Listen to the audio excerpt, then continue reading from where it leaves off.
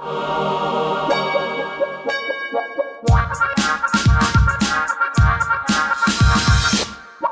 Sniffer. Hello. Hello. How's your summer going? It's going pretty well. My tomatoes are starting to nudge along, the little baby ones. The heirloom ones are taking a little bit longer this year. My pineapples. Pineapple tomatoes? Yes. I told you about that last year. Don't you remember? I'm sorry, I didn't keep a written record of your tomatoes. How can you not remember my pineapple tomatoes? Stricken. They're part yellow and part red. That I remember, but I don't remember them being pineapple. You said that last year, too. Did I? Oh. So I have a little thing. A little while ago, I was reading, I started using the search engine DuckDuckGo a while ago. And there was actually a profile of the founder of DuckDuckGo a while ago in New Scientist. And quack, quack, quack, quack. The thing that distinguishes DuckDuckGo is two things. They try and give you a lot of kind of quick, instant answers to your questions. So typically a Wikipedia entry will crop up very close to the top of your search results. And also that they made this commitment that they're not storing user search data. So you do search and they don't send that data to third-party sites that you go to after you complete your search. Right. So the interview was just kind of talking to the guy who designed it about why he decided to go that route.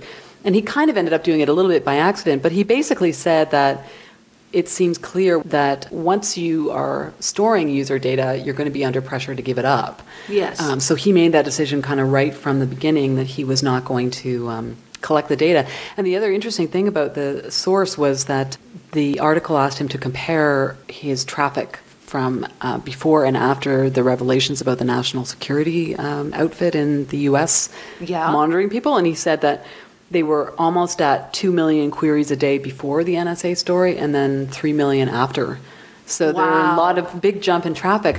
So, I mean, I think DuckDuckGo is kind of neat, but the reason that I was intrigued by it is I started to wonder whether, because I think a lot of people were pretty shocked by the NSA revelations and also by the revelations here in Canada that metadata was being gathered. And I wondered whether maybe we might be getting close to some kind of a tipping point where people are now, actually, after not really caring about their data, starting to think, I'm getting a bit freaked out about this. And it did make me wonder whether maybe just from a business point of view, whether there's actually a market opportunity in doing things like this that ensure people's data security.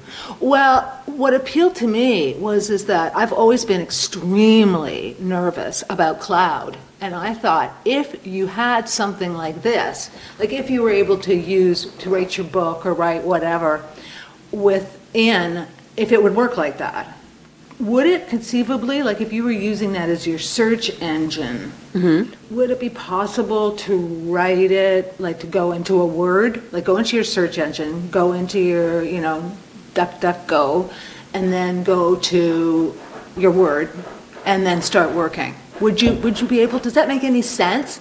Or I just thought that maybe that would make you secure.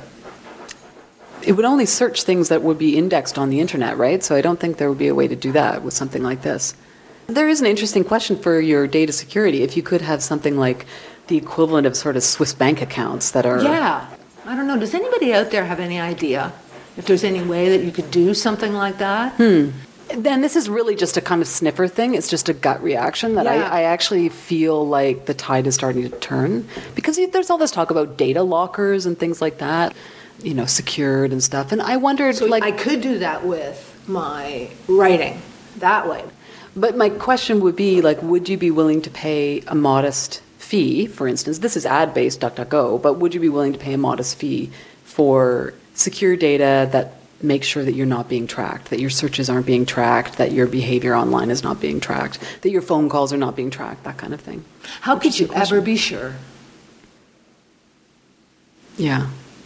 But I do think at some point you have to pay for everything. This idea that you don't is ridiculous because you're paying for it somehow. Yeah.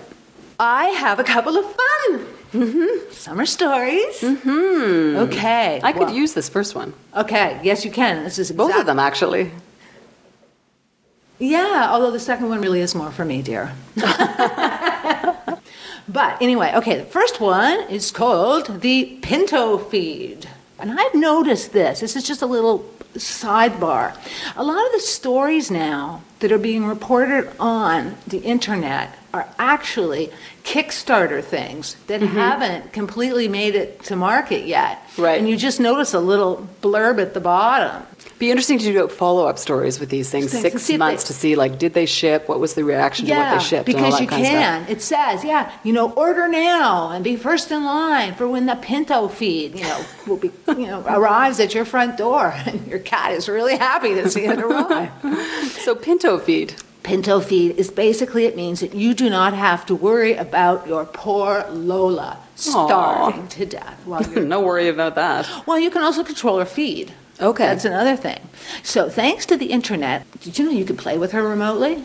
Really? Yeah, you could play that little light game, the laser light game, yeah. yes. But this one, basically, you've got your phone, you go, Lola, it is time for lunch. Ting! The food rolls out into the bowl, lifts up the lid, or lifts up the bar, and Lola dives in. It's happy time for Lola. And it does it whenever you care to.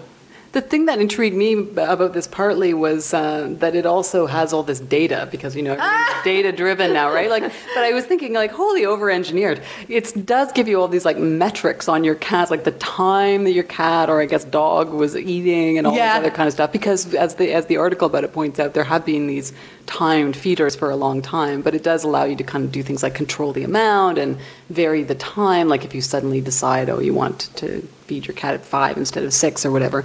But of course, everything that we have, now that everything is smart, right? Everything has all these stats. It's like, what the hell kind of stats am I going to get from Lola? And she wandered over to the thing and she ate and then she walked away. This is using a sophisticated set of sensors and artificial intelligence. This is all about Lola. I'm sure you can look at that's your camera and her This extension of cats ruling the internet, right? It's like all of this whole collective human ingenuity around the Internet of Things and stuff is all in the service of cats getting fed when they want to be fed. It not only is plugged in, it's got 2 motors, extra motors for built-in, and along with AC battery backup. And Lola would like that. It can even vibrate to unjam itself. So anyway, I thought that was a kick. I have to say, it made me, I did definitely thought that in spite of thinking it was over-engineered, I thought that would be a great gift for a pet owner. I would love to have that, actually. Yeah. And this is for me. Yes. And for you too. The Chillsner. Now, anybody who knows me knows I love my beer. Mm-hmm. So, with the Chillsner, what you got is you get this stainless steel spike. It's about the length of a bottle of beer. Toss it in your freezer for about 45 minutes, and then carefully, I would imagine you would use a hammer, right. But you force it down into the bottle, and then almost instantly it chills the lager. Ooh la la! My immediate reaction to this was, whoever designed this just doesn't know how to drink their beer fast enough. But I think it is good. It confused me at first. You're putting a spike in your bottle of beer, and then how do you drink around it? But apparently there are these sort of valves or something. You basically drink it while the thing is in it, and it keeps your beer cold. Practical. No. Very practical. Mm-hmm. But they've had a lot of different products. They had one called the Corksicle, which I quite like. Which was the same idea for wine. Chill Puck. It sounds very Canadian, doesn't it? Chillsner. Chill Puck. Well, the puck sure does, yeah. Yeah, but they come from the States. And anyway, I don't know if I said that before, but you get 2 for $99.95 with shipping. You have to really want to have your cold beer. Oh, yeah, but I'd love to get one for my brother. He would get such a kick out of that. Really, yeah. Oh, yeah, especially if I could get him a Maple Leafs puck, if I could get him a puck one like that. Right. Ooh, yeah. So you can enjoy your Chillsner while you feed your cat remotely. You could set up the Chillsner for me on the remote. So it sort of rolled out of the fridge. Come to the blog. For links to these stories and more. thesniffer.net. Tell us if you would use a Chillsner. Chillsner. Okay. Bye.